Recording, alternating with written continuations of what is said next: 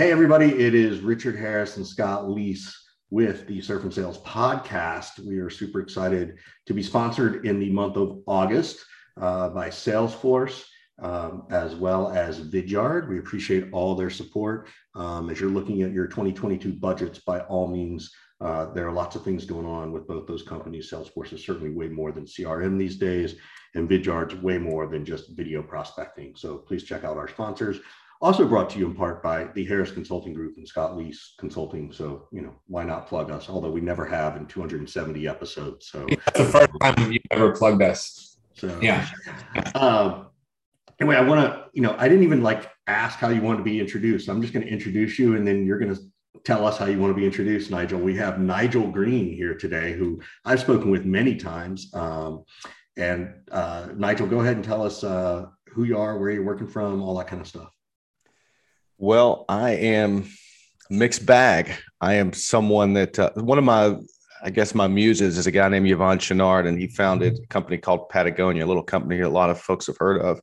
And his bio is he's a reluctant businessman.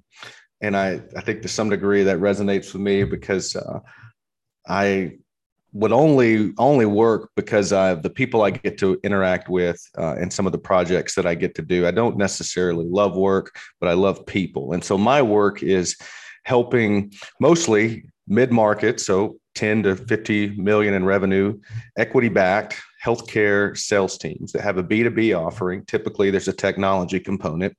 I come alongside their management team and help them find and select a leader, or if they already have one, I help them and that leader think through systems and processes and ultimately scale the team more effectively so that they can sell the company at a favorable valuation in the next 3 to 5 years. I do that outside of Nashville, lived in Nashville for 10 years, and in 2018 decided, well, actually, I didn't decide. I came to terms with the fact that what you work on also works on you. And the way that the city and the healthcare community was working on me was shaping my identity more towards business and title and keeping up with everyone else, and less from the things that were more important to me, which is being outside and playing and raising my 2 young children. So now I live on 30 acres an hour outside of the city. I work mostly virtual, especially in today's world, from my home office, which is on the farm. And that's me. I like to bow hunt and I like to surf and read a little bit. Where are the good surfing spots in the Kentucky, Tennessee area? Well, you just go to Nashville's airport and you look at the map and go wherever Surfline says to go that week. So that's right. See, you can afford to do that when you live in Nashville and not San Francisco, Richard. I tried to explain this to you before. Yeah. I don't give half my check to Gavin every month. So that's all right. That's all right. Yeah, I know. No, we have a place in Jacksonville Beach. So that's kind of like my home break is just a little beach break in Jacksonville. But I've spent a lot of time surfing the California coast. I led the sales team from 2012 to actually even before that. So I've had both of my quote professional management experiences happen to be for California companies. So from 2009 through 2012, I led a device sales team that was out of Temecula, California. So I spent a lot of time surfing in Southern California. And then from 2012 through 2015, the clinical services provider that I led the sales team for owned and operated treatment centers up and down the entire California coast. So I got to surf Northern California, Central California, and expand my surfing footprint. What's so appealing about medical sales in the medical field to you? And how would you compare it to, traditional SaaS? So I don't know that it was, okay, maybe it was selected for me. So I'm an old jock. I played football in college and never let my studies get in the way of my education. I was a C student. I was going to play football and I was going to drink and have a good time. And school was whatever. Well, then it came time to graduate, and I knew that I didn't want to take my degree, which was geology, and put it to work. So I had some advisors say, "Man, you're just really good with people, so you should be in sales." And I said, "Well, what makes the most money?" And in 2006, if you were a healthcare sales rep, that's where the money was. So I said, well, I'm going to go where the money is. And so it kind of selected me. So my first gig out of college was in healthcare sales, and it just became the vertical that I started developing domain experience. We've uncovered an extinct dinosaur, Richard, a salesperson who's willing to admit they picked their field specifically for the money. Right. Imagine that. Imagine that. We've come across one in the wild. Yeah. I'm one of those people. There's a few of us out there. Yeah, so am I. So am I. Well, then maybe it's because we're all old that we're all freely admitting this. I don't know. You would not be in sales if it weren't for injuries. Hey, fair enough. But here I am. Yeah. It was what you choose. You did choose it though. You did. Yeah. You had a choice to make about something, and you certainly didn't go into insurance or accounting or geology, as Nigel. Well, it's worth pointing out now that, to your point, now SaaS sales is far sexier than being a device rep. There have been some major legislation changes in the healthcare selling space that have made what you can earn far more capitative. And then there have been some other bureaucratic changes like the... Hey, go back and what was that word? And can you define it? Because Scott and I we have degrees, but we're not that smart. Which word? I think it was the word capitative. Capitative? Yeah, capitative. To cap, to limit, to govern, to basically control the extent to which not just a seller can earn, but what you can price something at, the extent to which you can induce the customer. There are a lot of changes, and they're good changes, Stark Laws, Sunshine Act, a lot of good changes in the healthcare space that have made the heydays back in the early 2000s when literally reps were, just your run of the mill device rep was making $500,000 a year. It just doesn't exist anymore. What is a more realistic for anybody listening who's like considering, a different type of field to go into, and they're thinking about medical sales in some capacity? Like, what are realistic numbers these days? What should somebody be looking for in terms of salary and variable comp and that kind of thing? And are there still advantages to this field, or should people gravitate more towards SaaS, like it seems like is more popular now? I think that there still are a lot of really strong earning potentials in healthcare, even as a producer. There are reps that make well in the 200s, 300s a year. The path now for those that care is probably to cut your teeth as being a top producer as a W-2 and representing one company making $250,000 a year, then taking your existing customer base, right? Because there are barriers to entry in healthcare. You have to be really sophisticated and well-versed on one product offering to earn the credibility, to earn the right, as Richard would say, to sell to a physician and a surgeon. But once you've built that relationship, then you can terminate your W-2 agreement. A lot of times you have to sit on the sidelines for a while through a non-compete. But where the real money is made is to go back and go to those same physicians that were buying widget A through your own independent company. You start your own company as a 1099. You're just a sales rep. You're just no longer W-2 with one employee. And now you can sell multiple products to that doc. And the sales reps that figure that out, become their own independent distributor, they make $1 million a year. Mm. So you talked about how the funding or the ability to make that much money. Was it legal that came in? Was it companies realizing we want profit margin we're giving away to the reps? Like, what were other things that you saw shift? Probably more less legal. There is, obviously there's Stark Law and Sunshine Act, and basically the premise of those two pieces of legislature is to say that any type of spiff or inducement is probably a better word for the sales rep or to the provider, which is the doctor or the physician, that might influence patient care is impermissible. So where that becomes problematic is if you're the doctor, Richard, and I go and take you out to play golf, they look at that. The hospital says, well, did that in fact help influence Richard's decision on which total knee he wanted to use in his procedure?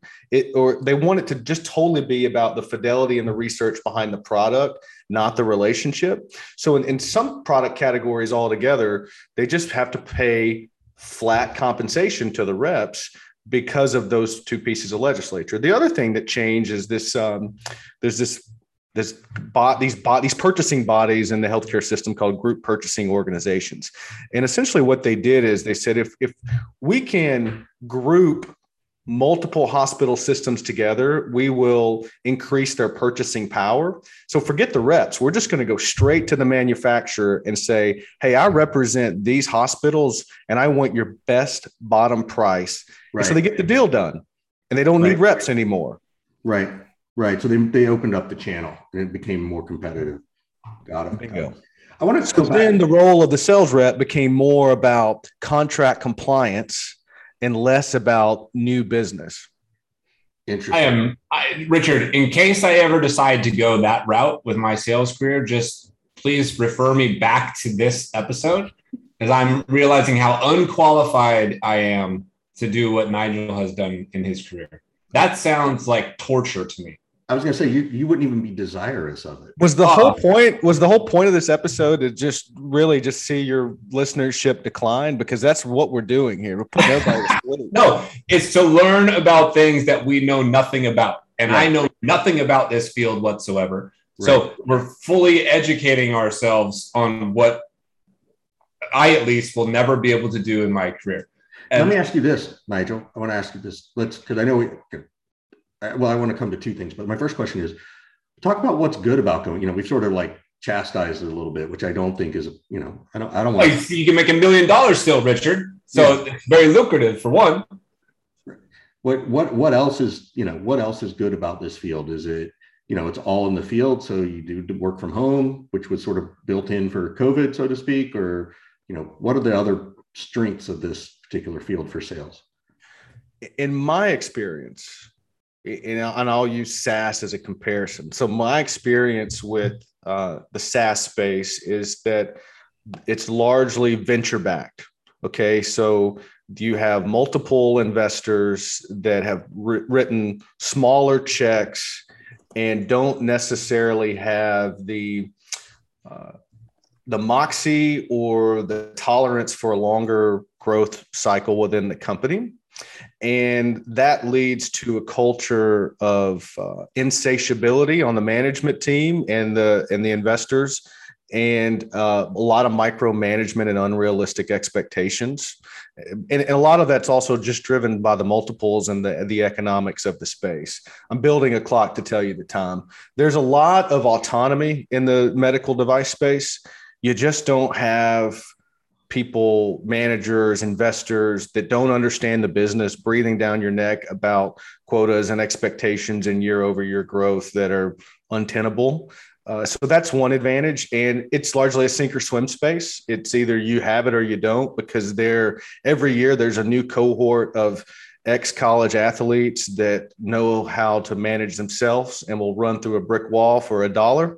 And it's kind of a space that the cream rises to the crop without a lot of coaching, training, management, and artificial intelligence in forms of technology and all these tools like Gong and Chorus. That just doesn't exist. People don't use that. Got it. Would it help the industry and sellers in that industry to modernize some of the tactics, though, and bring some of the tech and the best practices of B2B into your world? Yeah, I think so. And I think it would also help. I think the truth's always somewhere in the middle. I think there are a lot of folks in the SaaS space that could learn from the autonomy that's given to sellers to allow them to create their own destiny and not be stuck in nonsensical motions of reporting and documentation. So, but yeah, absolutely, Scott. There's certainly a case for using technology to get more out of the sellers you have versus throwing more bodies at it. And I don't want to make it sound like it's an overly dumb or less than sophisticated go-to-market business, because it really can be, but you don't see the extent that you do in the SaaS space, the deployment of technology and analytics and intelligence. Yeah. I mean, in some cases, I could see medical device sales from the outside looking in as a very sophisticated sale, because you're dealing with sophisticated buyers, right? You're dealing with very smart people. You have to understand them, their patients.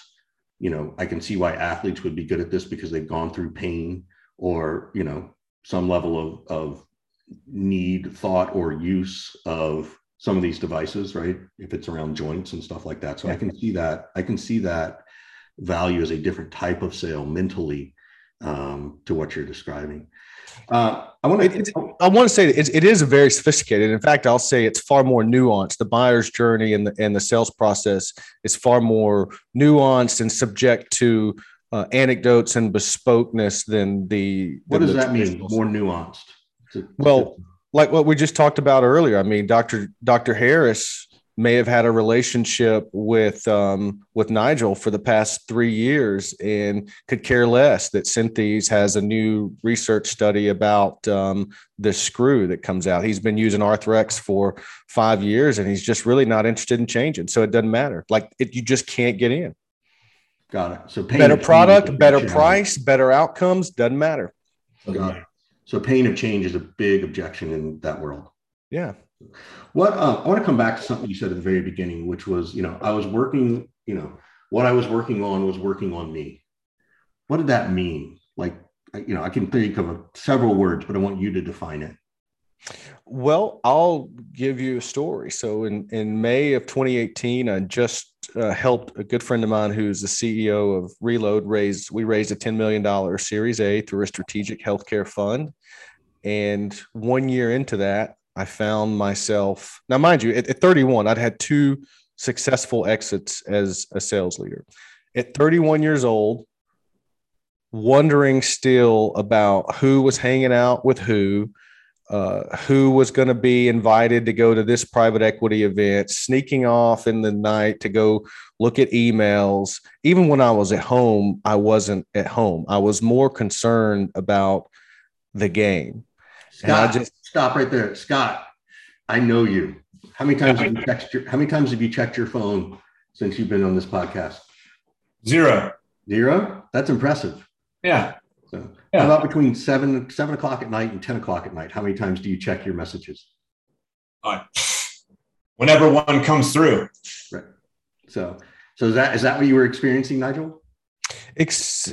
Yeah, to some degree. I mean, it was being always accessible, right? And not that there's anything wrong with, I don't think there's anything wrong with that. In fact, I attribute a lot of my success as a professional operator to being accessible and be willing to do the work and never quite turning it off. But I listened to, there was a Tim Ferriss podcast with a guy named Mr. Money Mustache. His real name's Pete, but he goes by Mr. Money Mustache. And it's like a 2.5 hour conversation about how if you just make a modest amount of money and think about the things that really make you happy and start optimizing how you spend your time and your money around the things that truly bring you joy, it changes the way you think about work, the way you think about retirement, and the way you think about how you go to work, where you work, the work that you do. And it just kind of kept eating at me that I was living this life that on the surface, it seemed really sexy and cool, but I was over it. I mean, I'd been there, I'd done it. And really all I wanted to do was be a dad, focus more on my family and not be mentally distracted and physically gone. I spent most of 2009 through 2015 gone. And I had a newborn daughter and a 3-year-old son, and I just didn't want it anymore. So I felt like the only way for me, knowing my personality style, is I had to create some spatial distance. So I quit, stepped down from Reload, joined, and just became a board of advisors member and moved to Kentucky without having any idea what I was going to do.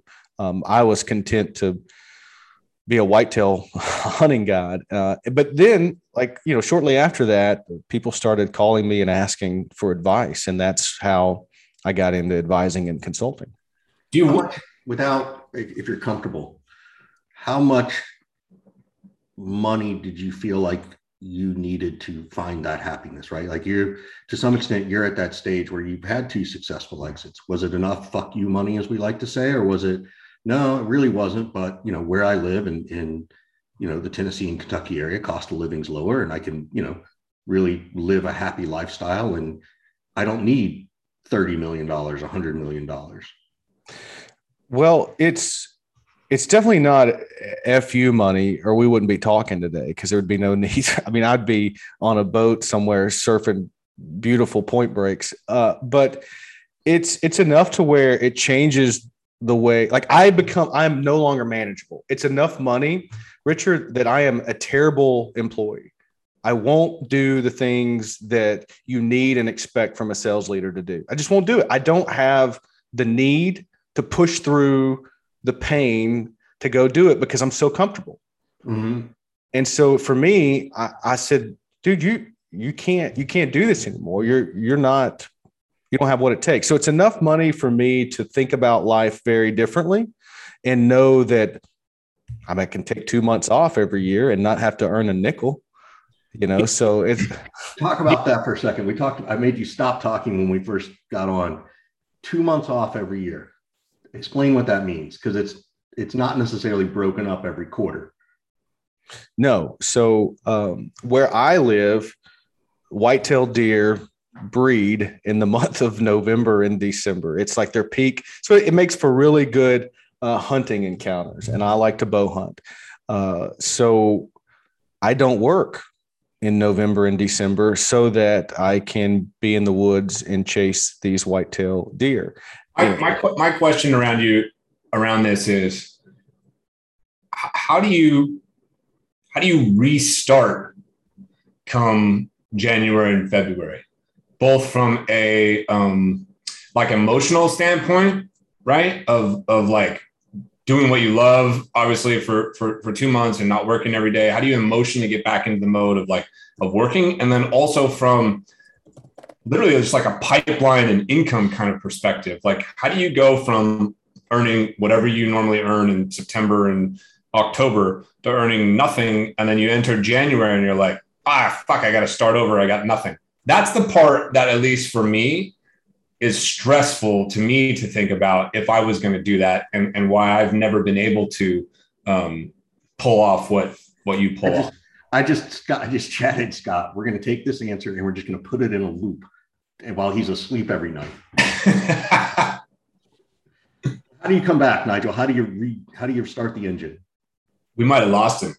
Oh no. All right. That's his answer, maybe, is he just disappeared. Yeah. And if he pops back in here in a second, it'll just be like, well, I just disappear and I seamlessly rejoin, and it's not that big a deal. But that's the part that stresses me out, Richard, is like, I could say, adios, I'm going to Costa Rica through September, through the rest of the year. And I could unplug. I truly believe that I can unplug and I could do that. But I can't unplug forever. And if I knew that I was coming back in January, I would be very stressed about, like, oh my God, I have no pipeline. I got to start from scratch. I've lost all my momentum. That's the part that like freaks me out. And that's why I was asking. Know that. So let me ask you this question, right? So we're going to go to Costa Rica, right? For 3 weeks, right? Yeah.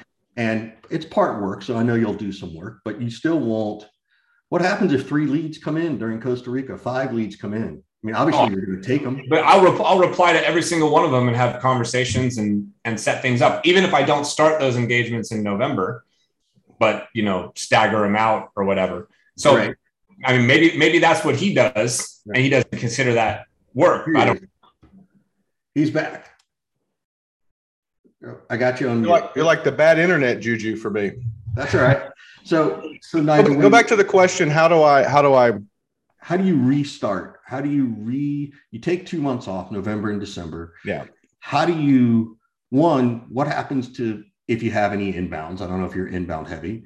And two, how do you kick back up in January, right? Because there's a concern that the pipeline will die, right? Yeah. So how do you navigate that?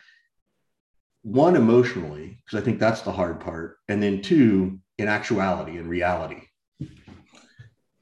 So I'll try to partition the problems that keep me up at night around this to the extent that I can. So there's the emotional, how do you turn it back on? Well, I think that's with practice. It's taken me, it's not always easy, but I just like delete delete email off my phone. And so that then I become like a bridled horse come January. Like I take notes. I think about the stuff that I want to work on, and I don't allow myself to take any action on it. So once the end of the year is here, I just come out and I'm ripping and roaring, and I have this sense of renewal. What do you do if like clients? I mean, obviously you can let your clients know you're shutting it down. What about new business? Like, do you just have an out of office message and you're like, fuck it, if I miss it, I miss it? Yeah. And that's really hard. That's super hard. And that takes a ton of discipline. I don't have that discipline right now. Yeah. And I just, again, I want to make it clear. It's not like I have so much money that I just don't need, like I need to work. Well, that makes it even more impressive, to be honest with you. Right. But I've found that the whole point of work is to live and to have fun. And so what's the point of me having a little bit of cushion in my bank account if I'm not going to live like someone else? If all I'm going to do is just work and work, what's the point? And so at least that's in my mind, what's the point? So I miss opportunities. I have difficult conversations with my clients on the front end that, hey, it's right now, like say right now, we're in August, we're going to take on this project. It seems like everything is going great, but I'm telling you, I don't care what it is in November and December, you will not get me. And I'm trying to impress upon you now, Mr. Client, but sometimes it doesn't end well. There's like, you know what, this isn't working. And I've had two instances where they said, it's just not working. And I said, great. One of them hired me back in January. The other one said, not working. I don't bill them when I'm not working. So it's not like they're paying for something they're not getting. So basically I have two kinds of work. I have ongoing coaching, and that's pretty easy. We set some objectives for the leaders that I coach, the things I want them to work on while I'm not there. And then we come back and we just pick right back up. Most of the folks I coach have been with me for 2 years.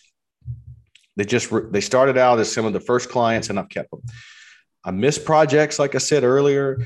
And from a pipeline perspective, yeah, it takes a while to get it going again. And so what ends up happening is I build up my pipeline, I fulfill the work. And by about this time of the year, middle of August, I'm looking forward to slowing down because I've been running and gunning all summer. That's awesome. I can already see the wheels in Scott's head turning of like, hey man, put me on your out of office message. So here's a percentage. I read the book by Paul Jarvis called Company of One, because when I started as a consultant, there are all these ways, between online funnels to sell digital products to standing up a team and building an agency. And none of that really appealed to me. I said, I don't really want to build a course and have to go think about pointing traffic to it and paying for ads and building this community I've got to manage. And I don't want to build a team because I've already done that. And that just seems like people problems. So I read Paul Jarvis's book, Company of One, and he said the true sign of a solopreneur is the ability to set an upper end number and stick to it. To say that's enough. Upper end number, what does that mean? Revenue, clients, earning. This year, I'm going to do this much, and when I get there, I'm going to on it. Like it's not this pursuit of like infinite. Okay, so let's say that I set my number to 20 clients this year, and it's August 9th. I've already hit my 20, and I'm like, it's a wrap. I'm taking off the rest of the year. How the hell do I get to 20 again next year? That part spooks me. So how do you coach me to not be worried about that? Well, I think part of what I do is it's a lot of it is around meeting them where they are and advising them through a season. So it's not, I'm going to teach you the 7 closing techniques, or we're going to work on this negotiating. It's more of, I have been where you want to go. So when I come back and I sit down with the CEO that hired me and I'm coming off sabbatical, I'm just through asking questions about how the business is doing, I'm able to uncover projects that make sense, add value to the business, that I can just jump in and start working on. And I don't know if that's the answer you're looking for, but it's a real life situation. Like there's this company that I've advised. I've been on their board of directors for 4 years now. And I called the CEO a couple of months ago and I said, hey, I actually have some margin in my schedule. I'm going to come down and sit with you and I just want to catch up. And then from that came a project where we're actually going to define where the business needs to be, what it needs to look like on paper to justify a certain role. What would the competencies be of that role? And we put together a whole project around that. That's great. You got it sorted out. I just suck at this. I'm the type of person that like, I make 150 grand, 200 grand in a month. And then I divide that in half and I'm suddenly making 70 or 80. That's when he calls me. That's when Scott picks up the phone and calls me and goes, oh my God, dude, my revenue's been cut in half. And I'm like, yeah, I'm that guy. Like I hate the scoreboard going backwards on Scott, me. I feel like I'm going to make it clear. I'm not good at it. Okay. Like literally but you do it anyway, which I'm trying to learn from the Jedi Master here. This is what this is. This is me. Literally. How do I absorb some of Nigel's energy here? August the 19th, I'm getting ready to walk into my board of advisors member, the groups that advise Nigel Green, the business. And I put together the deck to send out to the advisors. And it's like the entrepreneur in me is scared because revenue is going to hit a cliff. But the person in me is relieved. And it's going to be a central theme of the board meeting is helping me navigate the entrepreneur drive to scale with this vacillation between what's the point. I think a fly on the wall of that meeting, Richard. I want to sit on that too. Like I would love to. I will tell you, Nigel, you should record that and put it out. Like I think people would find tremendous value as if your board will let you, like hearing that process, because I think that's where you probably create your ability to let go a little bit, right? I would hope that's what your advisors do. There's a lot of solopreneurs out there like us who can relate to this, right? Like Richard, we're both older than Nigel a little bit, but like I'm in my mid 40s. I got 2 kids who are middle schoolers, right? I got health challenges. I got a lot of other interests, whether it's surfing or whatever else. Like there's how do I figure this out? How do I get more comfortable? How do I do it anyway, even though it makes me uncomfortable? And there's a lot of other solopreneurs who are maybe earlier in their journey or just like crazy financially motivated. And they're like, nah, fuck that. I'm not that guy. I'm never going that direction. But there is a segment of the population like us potentially that this is super interesting and appealing to. And I just think it's commendable that you've figured it out and you do it anyway, even though it's scary and different. And it's very authentically you. So I think it's pretty awesome. I think it makes me live more authentically. And I think it makes me a better consultant because I certainly come back different. Right. So if it's I was listening to this podcast this morning and it's from Cal Newport and he talks about cheating your craft. And it was coming from he wrote a book 10 years ago called So Good They Can't Ignore You. But he talks about how folks like you and I that have built a business around our expertise of cheating our craft. And so for me, if I run 12 months a year and just do work And the whole framework for the work that I teach and the guidance I provide is all from my experience. I'm cheating my craft. And so much of November and December, while I'm not working, I'm sitting in a tree for hours thinking about questions that I don't have the answer to, or problems that are still unsolved in my mind.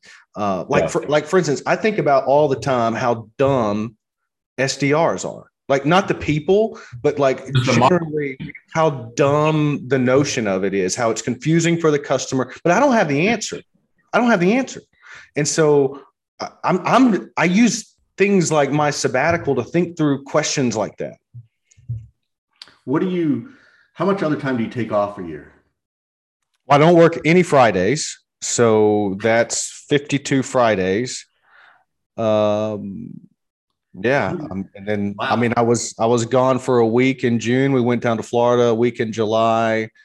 I don't know. I probably should go look and see how much I actually work. Yeah, it'd be curious. I mean, it's interesting that you built that, and congratulations on it, because I think it's what so many of us strive for. Whether you're a solopreneur, just a human working at any job, right? Like, you know. Well, here's how it's made me better: is I don't do my clients' work for them. I don't come to meetings that they just say, we're having a meeting and we want you here. I don't do that anymore. And I've found a delicate way to say, don't invite me to your standing Monday or standing Wednesday. I'm not coming. I don't care. And if they say, hey, can you send me this report, or what do we need to report on? And let's find a resource that you have that's probably more capable of doing it than me. And I don't put together presentations, or like, I just don't do that stuff. And I think I've learned to chip away at commitments that I don't need to do. And that's helped me, but it's hard work to do that. Yeah.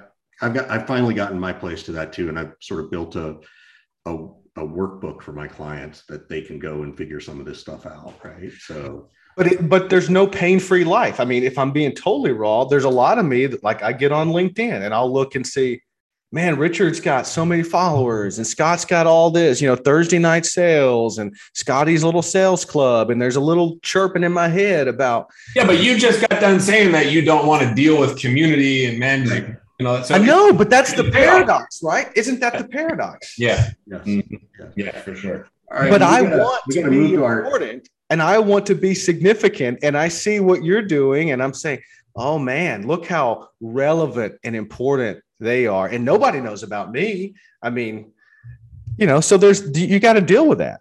Yeah. It's an interesting dialogue and two sides of the coin for sure. So I gotta, we're going to give a quick shout out to our sponsors, and, we're going to turn it over to you to ask us a question. But thank you to Salesforce and Vidyard for sponsoring us. We always appreciate their massive support. Please, as you're building out your 2022 planning and budget, that you start to look at these things and start to think about the pains you have and where those folks could be helpful. So our standard last question, Nigel, is what can we answer for you? What question do you have for us? I have so many questions. First one is for Scott, and it's a question that I have a lot of empathy around, largely because my book launch, Revenue Harvest, was by all intensive purposes, it was a failure. And I launched a book a month before the pandemic, and all of my PR outlets said, unless you have something about the pandemic or Trump or working from home, we're not talking about a book. And then I see you have one of the most reliable e-commerce platforms totally botch at least some of your pre-sale events. Yeah. And I couldn't help but think, I would freaking come unglued. And you just managed it with like such grace and empathy to Amazon. And I'm wondering, like, who did you go to talk to? Like, who was in your corner that talked you off the going nuclear? Well, Richard's smiling because he's probably one of the people. I think that I've done a good job surrounding myself with people who will listen to me complain. Yes. Okay. Yeah. I've used the phrase before, like I'm sort of a near-term pessimist and a short-term pessimist and a long-term optimist.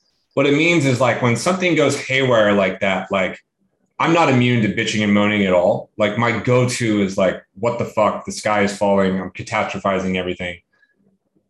And I kind of put it out there to a few places, you know, Richard, maybe Amy, other friends of mine.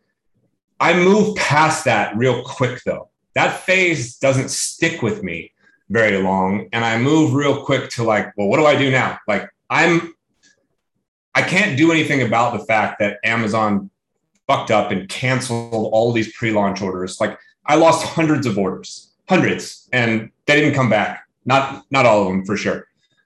There's nothing I can do about it. So here's what I can do. And I just try to make the most of that situation. So I think I don't internalize all of it. I have these little outlets. So I kind of get it out of my system privately. And then I move away towards like just acceptance and trying to make the most out of the situation. And, you know, taking a long-term view, which is my goal with any of these books that I've authored. I'm not trying to, you know, sell 1 million copies and get rich off the book. I'm trying to put some of my ideas on paper and have it be a calling card, if you will. And almost like a long demand gen kind of play, both for my brand, because now maybe somebody comes to Surf and Sales because they read this book and they like what I have to say. Well, I make a couple $1,000s off of that versus $10 off a book. Or maybe I put together this sales playbook, you know, book, this audio book or whatever. And like some founder hears it or some VP of sales, and now they bring me in as a consulting coach. And now I make $100,000 off of that. So I think I do a decent job of like understanding what this work is for and what results I'm kind of hoping to get out of it. Hopefully that answers the question a little bit. Richard, you're pretty open about your mental health, and mine, a lot of what led to me taking 2 months off every year was driven by really poor mental health, drinking too much, generally a very negative outlook on life and questioning everything. And I wonder, like now that things are seemingly opening back up, maybe not, I think where do you see your business going in the next 12 months? It's, you know, my understanding is you do a lot of seminar type work, and maybe that's a mischaracterization, but are you seeing the seminar type, the more of training curriculum driven work picking back up for you? And how, and then the second part of that is like, how did you manage when it seemed like it was vaporized? So last year, good questions. Last year in April, when things went down, I did the first thing I'd never done in 50 years, which was get an advisor. I got someone outside of Scott and, you know, some other people, and was able to morph my business from live in person to live on Zoom. Most of my business has been, you know, working with a client directly, going to their sales team, doing training, et cetera. So I morphed into more of a 5-week training and reinforcement program since I didn't have to travel as much. I'm morphing that back into in person as things open up.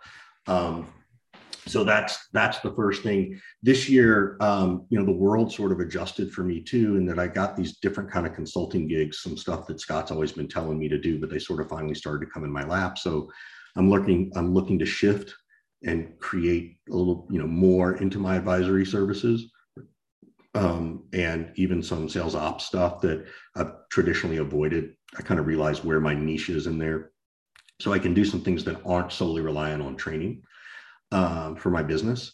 So I'm just, you know, I tend to move slow, right? Scott's all about action over ideas, and I'm get stuck in my ideas all the time. This is what Scott bitches and moans at me about all the time, and he's right. I just get in my own way.